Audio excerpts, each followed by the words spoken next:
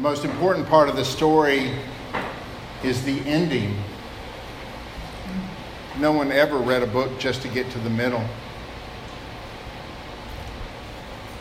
That quote is from a well-known American author who sold over 200 million books during his lifetime.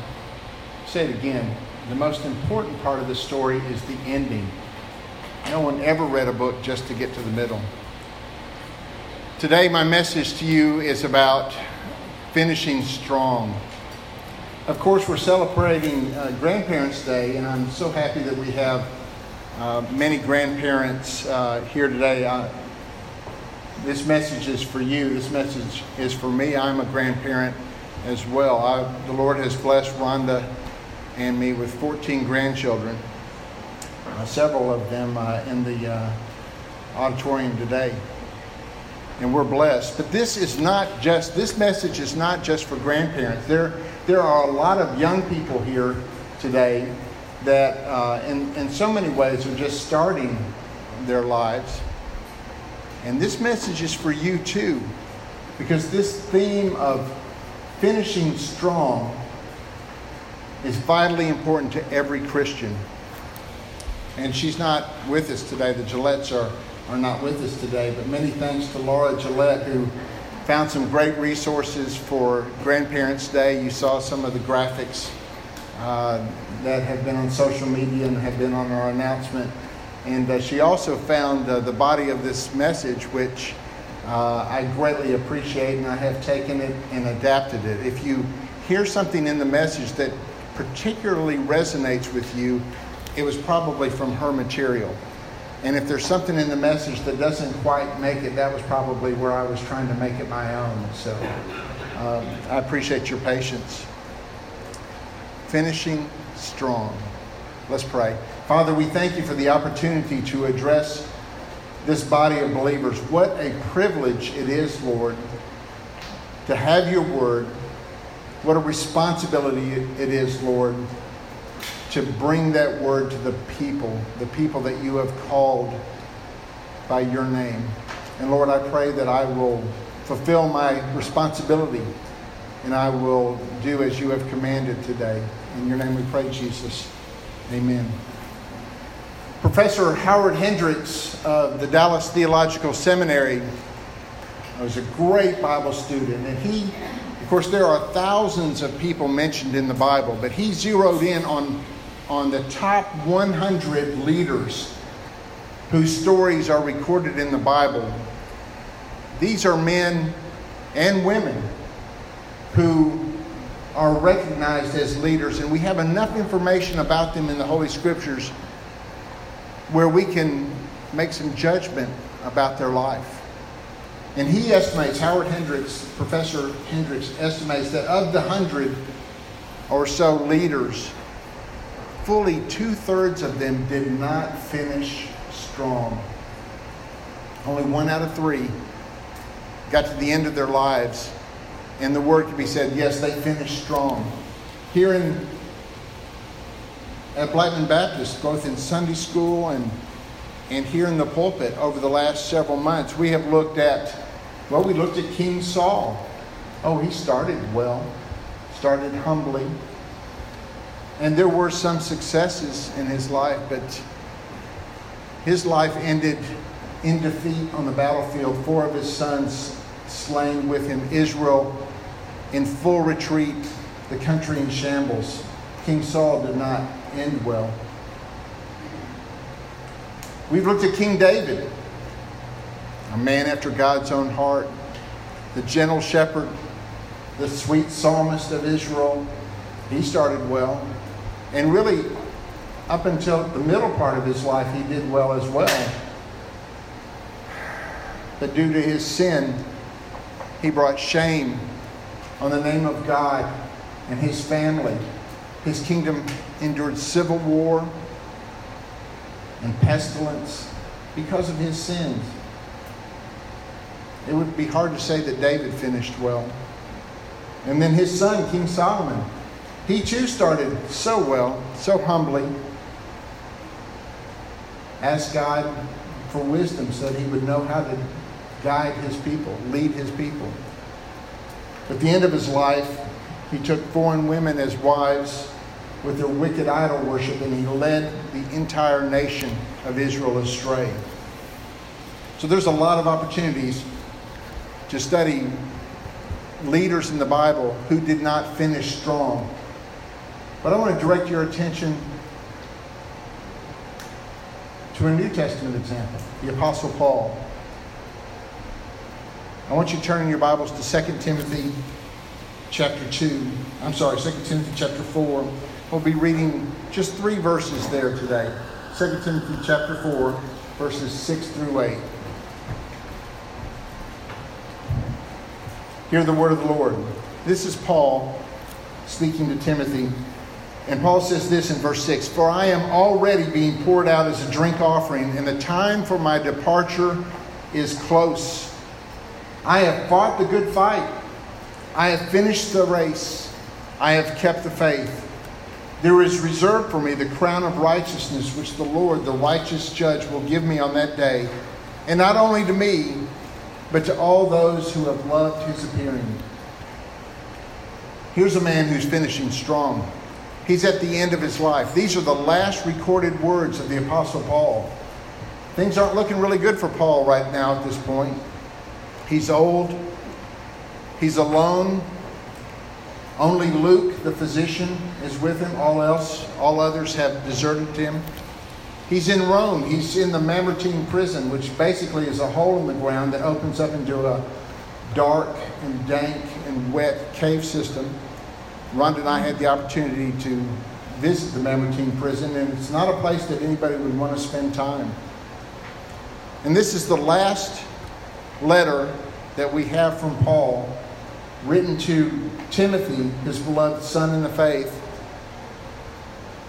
But these are not the words of a man who is finishing weak. These are the words of a man who is finishing strong. And I think it makes us ask the question, how could Paul finish strong? How could Paul succeed at finishing strong when so many others have failed? And I think it's because there are 3 truths that Paul recognized, 3 things that Paul saw. Here's the first truth. Truth number 1. Paul had a correct view of his life. Paul had a correct view of his life. He saw his life as a sacrifice. You see it in verse 6. He says, "For I am already being poured out as a drink offering, and the time for my departure is close." So Paul refers to his life. I think Paul had the correct view of his life. Paul refers to his life as a sacrifice, as a drink offering. In the Old Testament, there are many rules and regulations for how the sacrifices were to be offered. And there was always the main sacrifice, which was normally a lamb, a bull. If you were poor and couldn't afford a lamb or a bull, maybe a dove.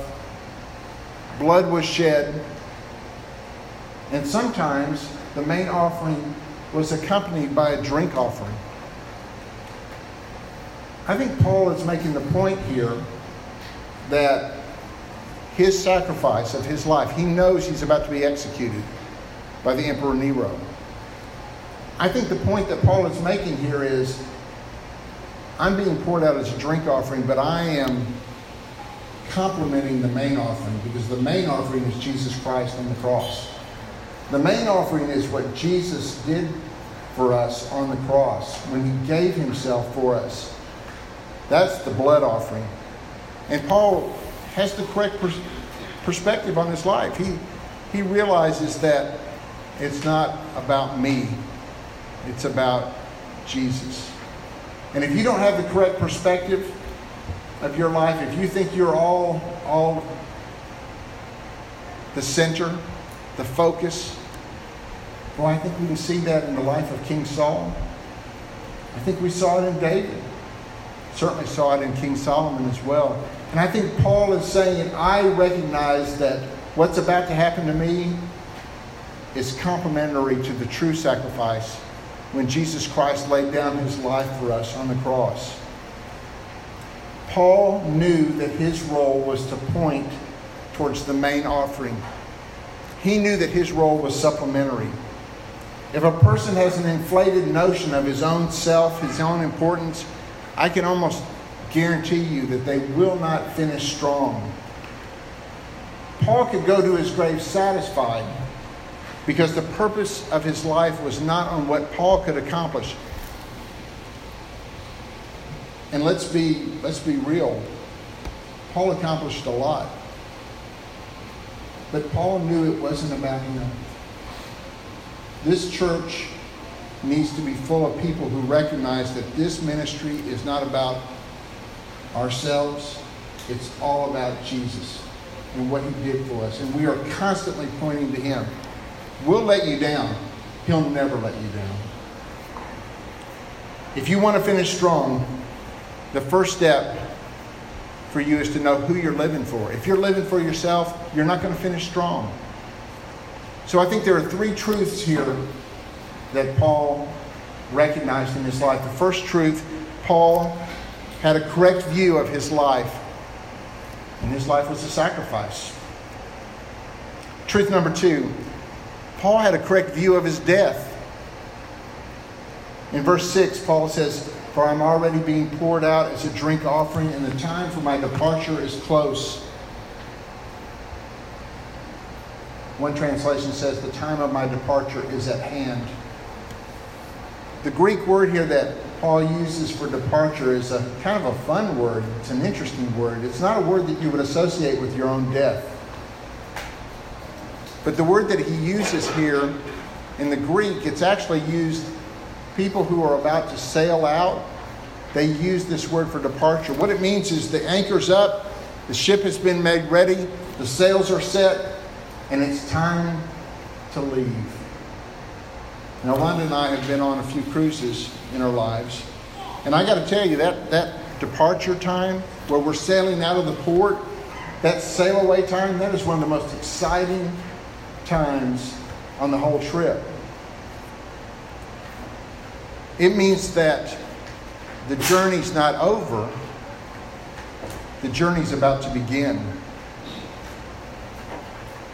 Paul's ship is about to set sail. The word departure here carries with it the perspective of a beginning, not an end. And death is not part of the circle of life. Death is the port into our new existence with Christ as our Savior, living with him. Life is not a circle, it's a line with a beginning and its end in eternity. And what beauty lies just beyond the horizon. How could Paul look forward to his departure? Well, I think Paul knew that his body was like a tent. If you've ever spent the night in a tent, you might have enjoyed it because it was unusual. Maybe the weather was good, the humidity wasn't too high, and the bugs didn't keep you bothered, and the frogs didn't keep you awake all night. But a tent is a temporary dwelling. We really prefer to stay inside, don't we?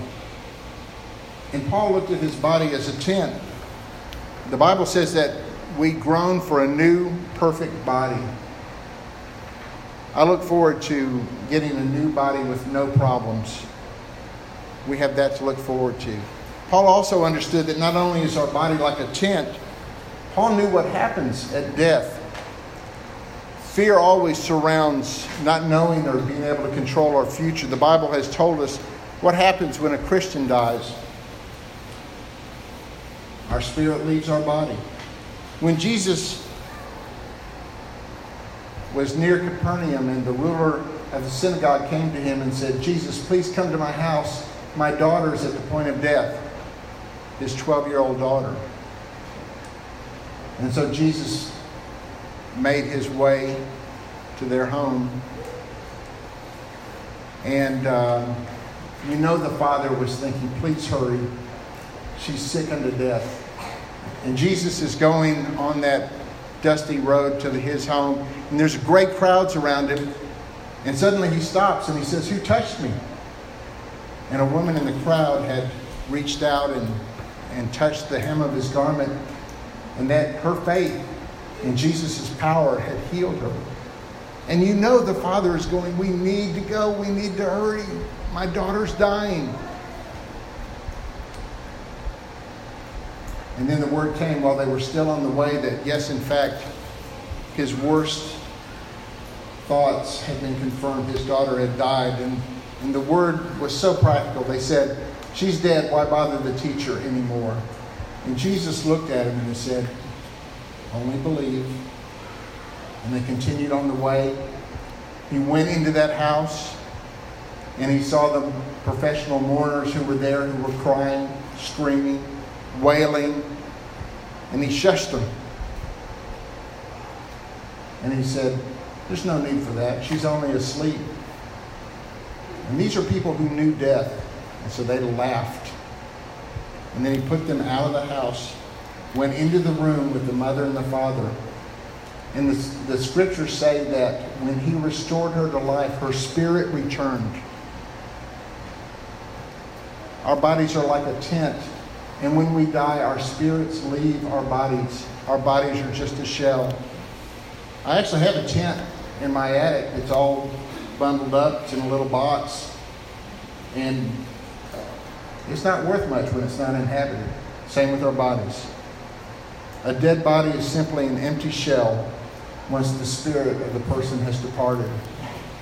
For the Christian, once our spirit departs, we are immediately with the Lord. 2 Corinthians chapter 5, verse 8 says, in fact, we are confident and we would prefer to be away from the body and present with the Lord. So when our spirit leaves, we are with the Lord, just like that. And one day we will receive our new bodies at the return of Christ. 1 Corinthians chapter 15, such an amazing passage that talks about what's going to happen. Paul says this, what I'm saying, brothers and sisters, is this, flesh and blood cannot inherit the kingdom of God, nor can corruption inherit incorruption. Listen, I am telling you a mystery. We will not all fall asleep, but we will all be changed. In a moment, in the twinkling of an eye, at the last trumpet, for the trumpet will sound, the dead will be raised incorruptible, and we will be changed. For this corruptible body must be clothed with incorruptibility, and this mortal body must be clothed with immortality. When this corruptible body is clothed with incorruptibility, and this mortal body is clothed with immortality, then the saying that is written will take place. Death has been swallowed up in victory. Where death is your sting, your victory. Where death is your sting. The sting of death is sin, and the power of sin is the law. But thanks be to God who gives us the victory through our Lord Jesus Christ. So when we die, our spirit departs our body. As Christians, we are present with the Lord. And we know that we will also stand in judgment. 2 Corinthians chapter 5:10 says this, for we must all appear before the judgment seat of Christ, so that we may receive for what has been done in the body, whether good or evil. Now, for the Christian, this judgment is not about whether you're going to be in heaven or hell for eternity. This judgment is for reward, so that we can be rewarded for what we've done for Jesus. The third truth, I think, that helped Paul finish strong is that Paul had a correct view of his reward. We've just been talking about reward. And Paul talks about it in 2 Timothy chapter 4, verse 8. He says, there is reserved for me a crown of righteousness, which the Lord, the righteous judge, will give me on that day. Jesus conquered death for us. Death does not have the final word over us. There is hope and there is triumph through Jesus Christ. You know, we talked about one meaning of departure. It's like a ship that has been made ready to sail out of the port.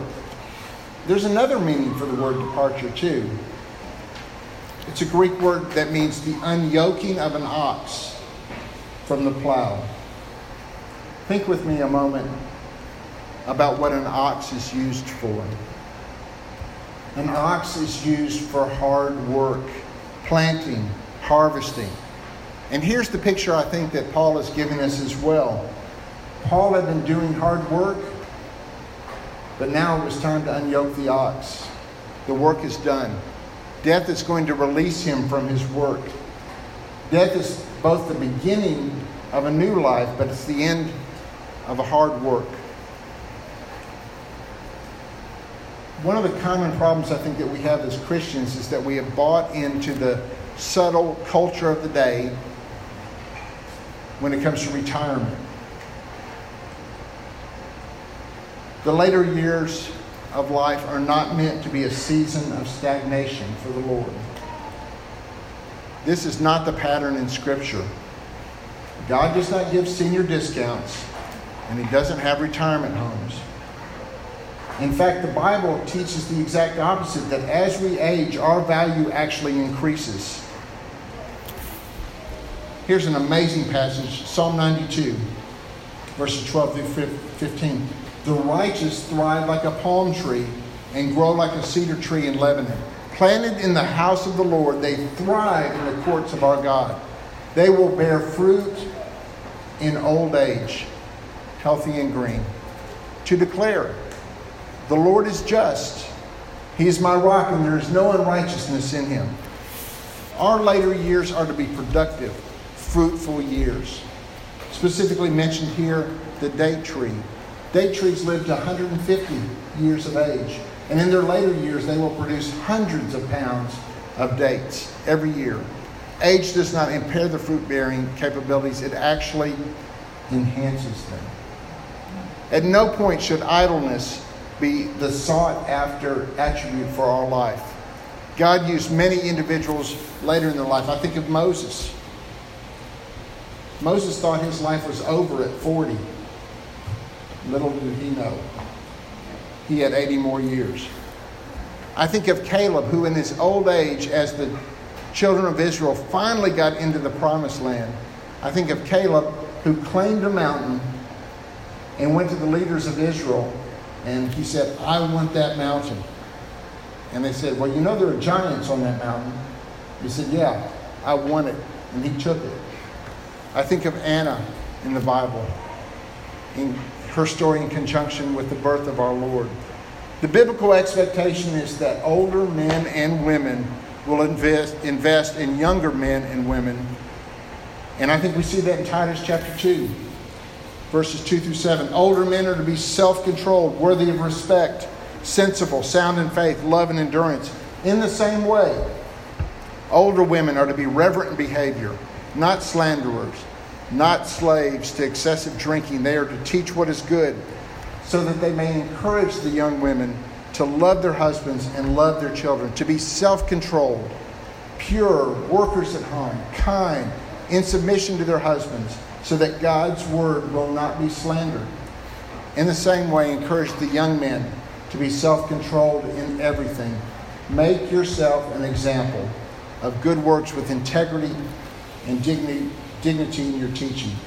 The biblical pattern for grandparents is that they should reach their grandchildren so that they love the Lord and walk in His ways. I love this passage from Deuteronomy chapter 4, verse 9.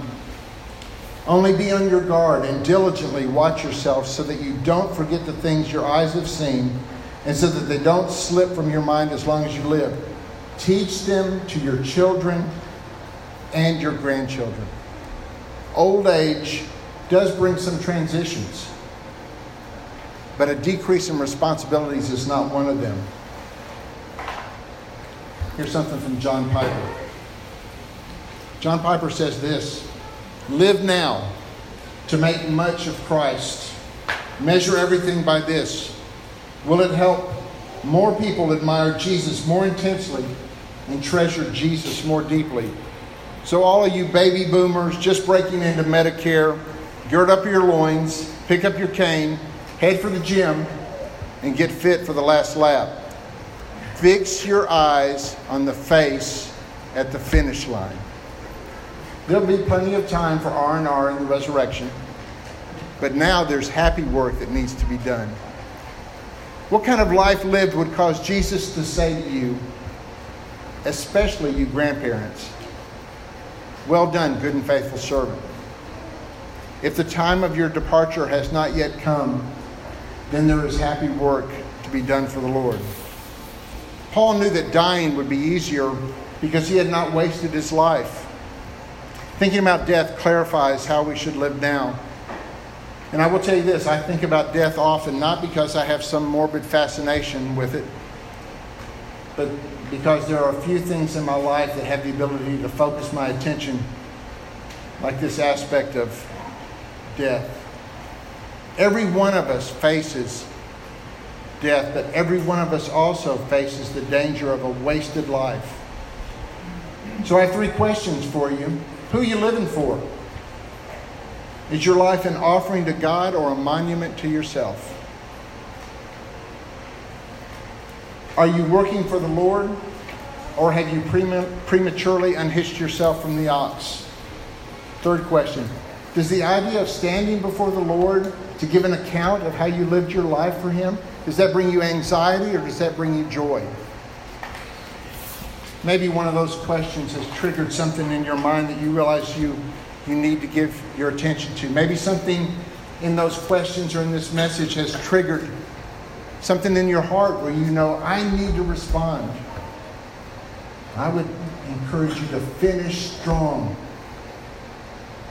The Bible is full of stories of those who failed, those whose love for Christ grew cold.